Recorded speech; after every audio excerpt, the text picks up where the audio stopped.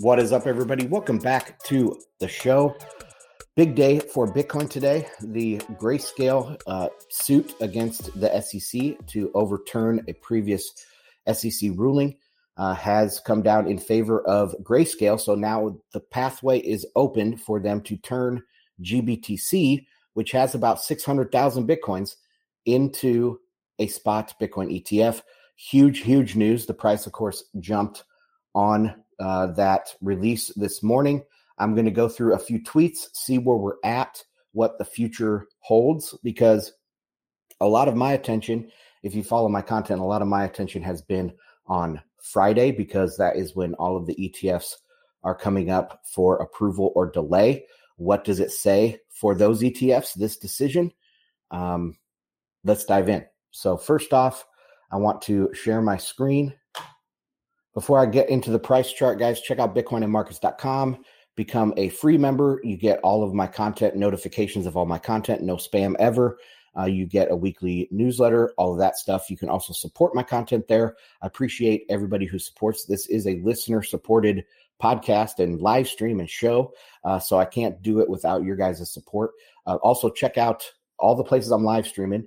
I'm live streaming on YouTube, Rumble, Twitter, at Ansel Lindner, and Telegram. And that's my community over there on Telegram. It's t.me/Bitcoin and markets. Let me just make sure I'm going out everywhere. Got a sinking feeling. Yep, I'm unmuted on everything. Okay, so this is the Bitcoin chart, and you can see that that decision hit this morning, and we rocketed higher. So a total move in just a few hours' time of about 8%.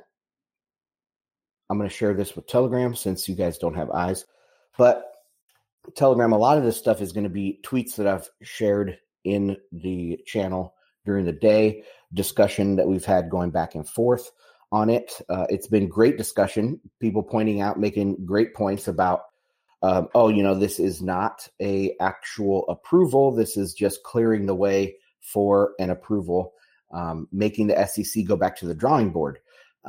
So yeah, lots of discussion back and forth. What does this mean? How come the price is acting the way it is right now? In my opinion, this is one of the biggest decisions, biggest pieces of information in Bitcoin history.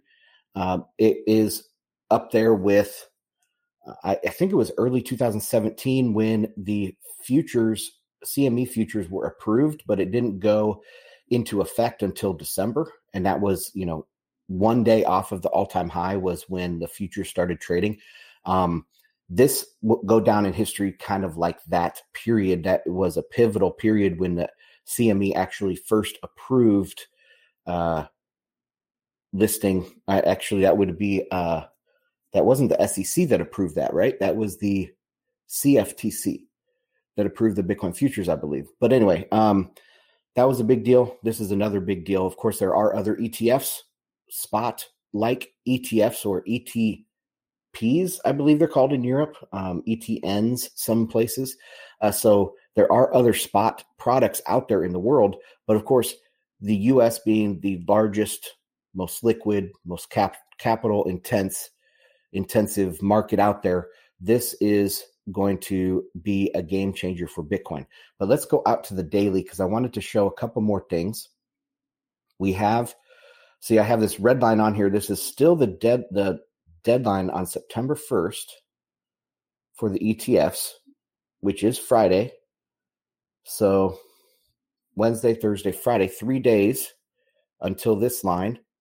We'll see what happens to the price. I was talking on yesterday's live stream and newsletter. However, the price acted up to that time would tell us what the probability of these getting approved on Friday are. I know I started with a 90% approval for the BlackRock thing. Then I kind of tempered that because price was dipping and I thought that was a bad sign. But anyway, okay, let's bring up the moving averages. The price is back over the 200-day moving average, which is extremely important. Usually when this goes back to early in Bitcoin. The Mayer multiple was how far Bitcoin is from the 200-day moving average.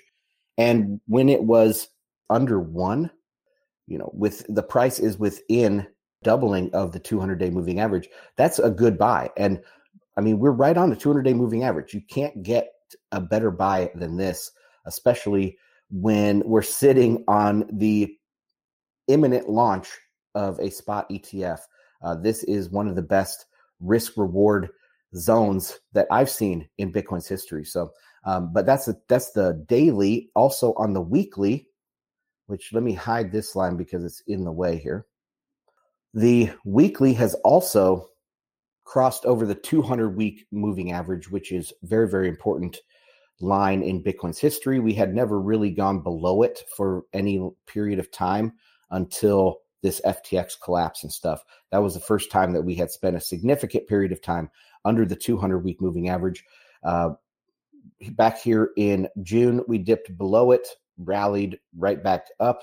Here we've dipped below it in August, but we have rallied right back up. So we will see where that's going. But a lot of this technical analysis has totally changed in the last 6 hours since this news dropped. Okay, let's get into some of these tweets. So James Seifert, he is from the Bloomberg ETF team, and these guys are all over it. They have been covering it very well. They've been giving really good odds on this stuff. Of course, they live and breathe ETFs and the SEC. So they are the experts here. And so far, they have been spot on.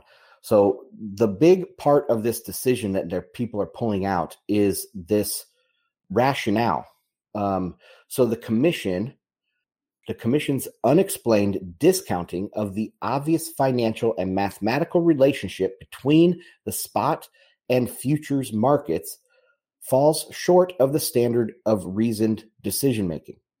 That's an important line because this is one thing that I have been saying, and of course others have been saying, that it doesn't make sense to have this long history of a Bitcoin futures ETF and now a double 2x Bitcoin futures ETF, a leveraged futures ETF that relies on the spot market for its pricing.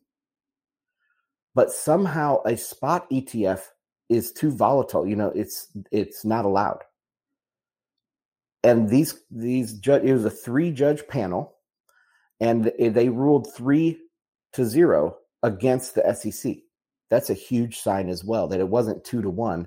It was 3-0 against the SEC. And they're saying right here, there's your logic, the SEC's logic falls short of the standard for reasoned decision-making.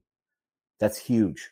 That means if they don't approve a spot ETF with these futures ETFs, they're going to have lawsuits up the yin-yang.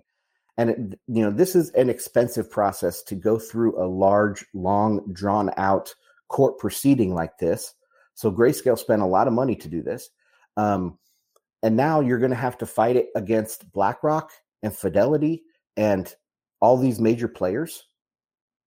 I don't think the SEC is wanting to do that. So very interesting that this is pretty much has made the decision on these ETFs. Let's continue with James Seifert. He has some other stuff to say here. So he's breaking down in this thread that I did share as well on Telegram for you guys over there. He's breaking down how the process, trying to figure out the process to go from this decision to an actual spot ETF, because it's not like this decision created automatically, in 7 days we'll get a spot ETF. No, has to go through some more hoops. The SEC takes the ball and they go back and they have to reconsider this Grayscale application. Now, most people think that since the court has overruled the SEC's reasoning for the initial rejection, that now the SEC is kind of left with nothing else to do. But James Seifert says this is not really the case. He says, first, that they could revoke the listing of Bitcoin futures ETFs. So remember, the court said treating the futures different from the spot doesn't make logical sense. It's not fair. So what the SEC could do is revoke the listings of the futures ETFs. When I read this the first time, I was like, man, I doubt that is even possible. I mean, they're looking at doing Ethereum futures. Those are supposed to be pretty much locked in at this point for approval. And they have the leveraged ETF for Bitcoin futures. They have all this stuff, multiple futures ETFs. And they're going to revoke that listing. I think that is out of the question. I would put that at a 99.9% that that's out of the question. Okay. So what else could they do according to James Seifert? The second potential avenue is to deny on reasons not used before, which I have been saying for months could have to do with custody or settlement of Bitcoin, which is not something that futures ETFs, which are cash settled, have to worry about. SEC has made a lot of noise around custodians. So first, they could revoke the listing of all futures ETFs, or they could just come up with some novel new reason for rejecting, which I also think is beyond the scope of possibility, because this has been going on for a long time. 2017 was when the first ETF started getting rejected. And the rationale has always been the same or very close. It has never been around custody. It has always been around volatility, manipulation, stuff like that. So, and the judge has rejected that because it's not consistent with the futures reasoning. So I don't think this is a workable thing for the SEC either, especially because this was 3-0. This is seen as a big embarrassment for the SEC. So those are the two things that James Seifert says. Okay, another guy on James Seifert's team is Eric Balkunis. I think he's the lead. Let's see, senior ETF analyst. So I think he's the head of their team. And he's been saying a few things here. Let's go down to the first thing he talked about. The discount for GBTC. So he tweet quoted, if they're still called tweets, tweet quoted James Seifert. And when he was talking about the GBTC discount is closing fast. And that's one of the things we came to on our Telegram, after going back and forth for just a few minutes. I think it was like 20 minutes after the news dropped. We were going back and forth. And we said, hey, this discount is going to close rapidly. So you need, this is a great buying opportunity for GBTC because people are going to either buy it up. People are going to buy it up so that discount closes. It will be zero by the time this launches as an ETF. It will be zero. So, and it's still sitting at 17% today. I think that's the lowest it got. We'll have to see what it gets to the rest of the week, especially Friday, with all of the other ETFs being announced. This discount could disappear by Monday. I do think that. Okay, let's see what else he has to say.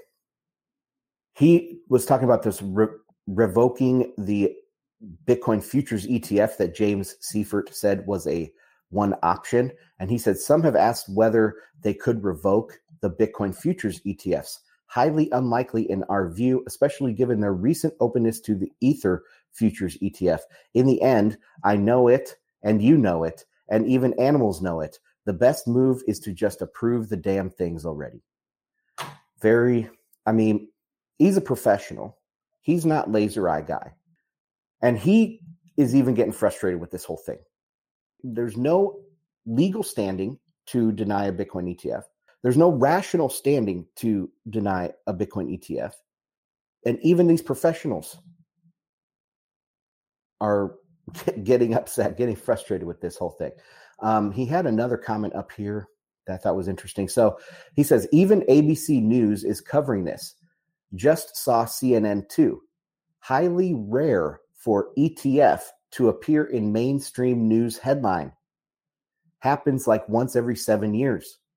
It matters, in my opinion, because embarrassing PR like this can increase the political untenableness of denial, which was always part of our calculus. Very interesting.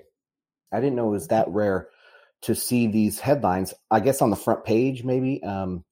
I've seen a bunch of ETF headlines, just random ones, but maybe not like front page news on their websites or something. So he said it happens once every 7 years. I mean, this could turn into a gold ETF moment. I think gold, man, now I don't remember the percentages, but gold went up maybe 1,000% after the ETF was approved. Of course, it took 4 years. Gold is much slower than Bitcoin. But I can see Bitcoin going up 1,000% in 1 year from this. So I thought that was very interesting. Okay, let's take a look at Dylan LeClaire. Dylan LeClaire has a interesting take. So he must have been posting about it quite a lot. And he said his last point on GBTC for now, ignore what Grayscale says. Their interest is the status quo.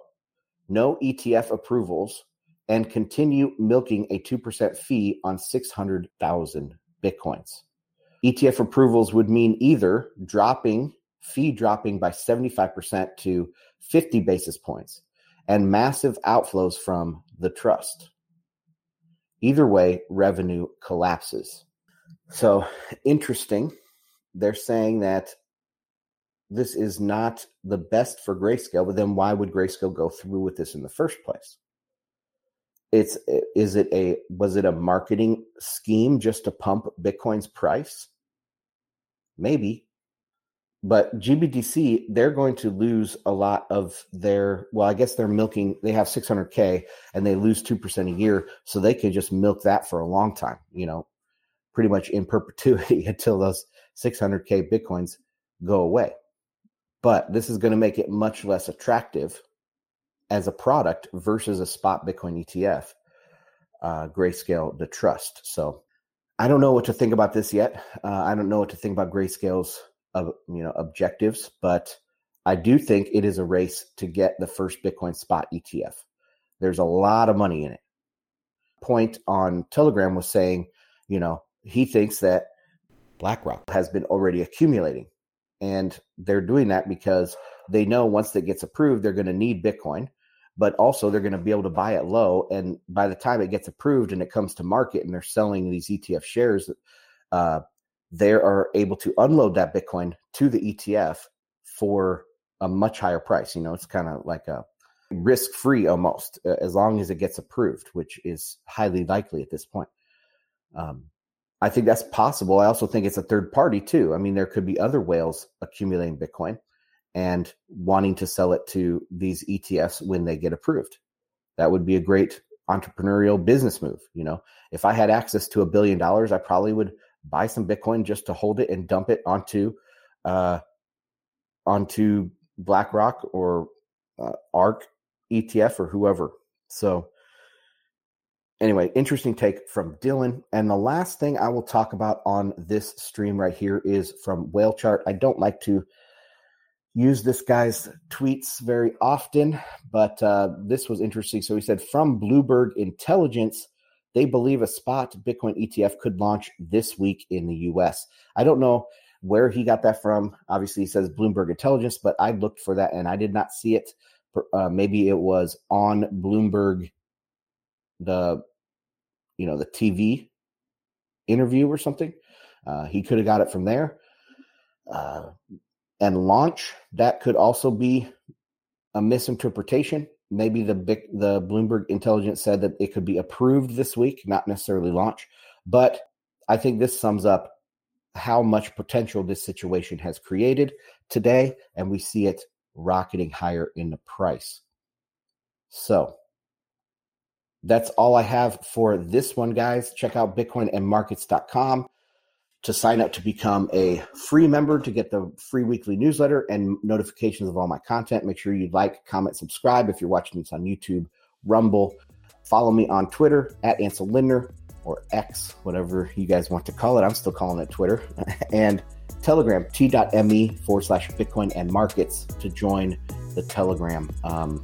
All right, that's going to do it. I'll see you guys on the next one. Bye.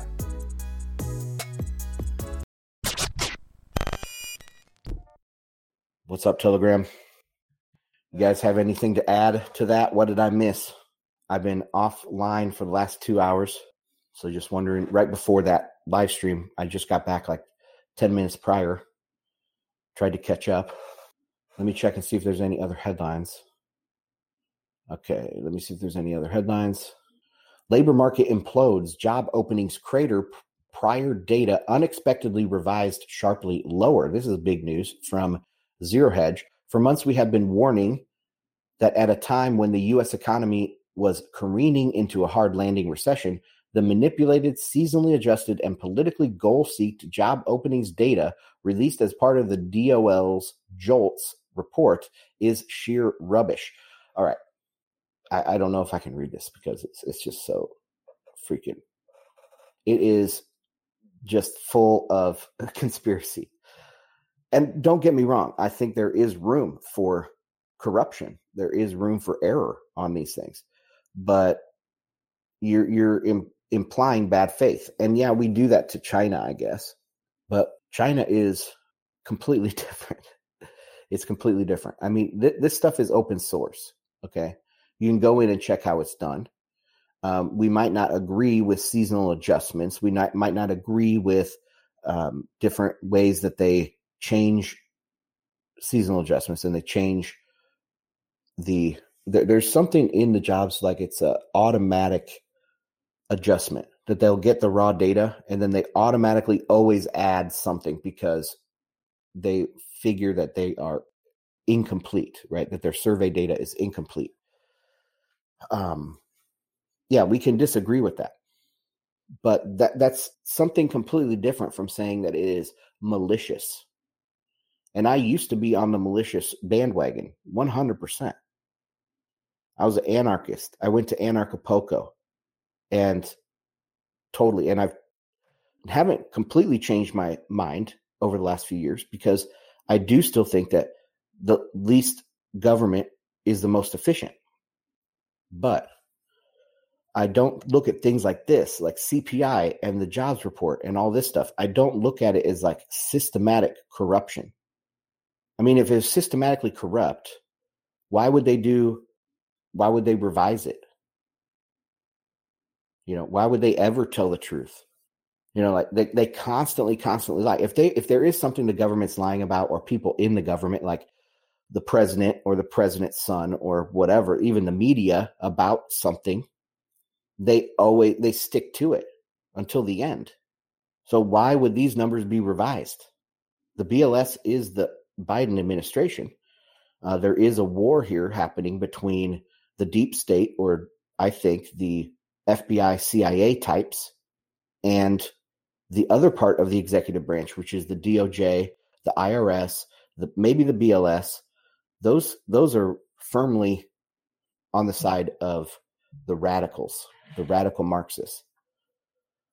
So I don't know. I just, that first line just makes me cringe when I read it. Let me see if there's any hands. No. All right. Well, let me read a couple more lines here. With consensus expecting only a modest drop in the July job openings from 9.582 million to 9.5 million. What the BLS reported instead is a doozy. In July, there was just 8.827 million job openings, the first sub 9 million print since March of 2021. It was also the third biggest miss on record. Wow, that's a pretty big deal. Third biggest miss on record. I mean, this is funny because, you know, if this is so corrupt and it is so wrong, why do we even care that it's the third biggest miss on record? Why is that bolded an exclamation point by Zero Hedge if this is unreliable data, if this is completely corrupted to its core? It doesn't make sense to even consider this a big deal. So what, there was a jobs miss? You know, this is the same thing with inflation. These inflationistas, they will say inflation is higher than ever reported. Then it goes up when people like me say there's probably going to be some high CPI here because of supply chain crises. And then and they say, look, the CPI is showing 9%. This is high inflation. It's the highest inflation in 40 years. So then they say CPI is correct. But the whole time they've been saying it's manipulated. So which is it? They want to have their cake and eat it too. You see this. This is a derangement syndrome of some sort. Like people that taking it from the Trump derangement syndrome. If you see, or if you ask somebody what their opinions on Trump are, and it's just totally out of left field, and you're like, okay, well, where did you ever see that or hear that? They're like, I don't know. I just know it because they were told about it. They don't ever think about it. They just have derangement syndrome. And even if you show them like Trump not doing what they say they think he did, they will still believe it till their dying breath that he's guilty of something. It's the same thing with inflation. They are so deranged that they see high inflation everywhere that it doesn't matter if you say, well, look at the price of oil. It's lower than it was after the great financial crisis. From 2009 to 2014, we're lower now, 10 years later. Gold price, I think it might have just popped back above its 2011 high, but it's been flirting with its 2011 high, 12 years old high. Gold is still at the same place. You can look at commodities. The only commodity that made a new all-time high, like of major commodities, was copper. And it barely made a little bit of a major higher high than the great financial crisis. So you lay out some basics and you say like, okay, where is the inflation? And oh no, it doesn't matter. They won't believe their eyes. They have to believe in inflation because it's part of their worldview, I guess. And it's just like these jobs numbers here. Listen to this line. So manipulated, seasonally adjusted, and politically goal-seeked job openings data. And then third biggest miss on record, exclamation point. It just is, am I going crazy here, people? But anyway, that's interesting. That's all I got for that. Let's see if there's any hands. If I missed any, guys, if you raised them while I was off the little screen, you can raise them now. If not, I am going to call it a day there. So thanks for hanging out, guys. Oh, hurricane coming. Tomorrow we're supposed to have bad storms, so my power will probably be on and off during the day, unfortunately. So I don't know how much time I'll be spending online tomorrow. Don't know if I'll be live streaming or anything, but I will be doing as much as I can. So, all right, guys, I will see you on the next one. Bye.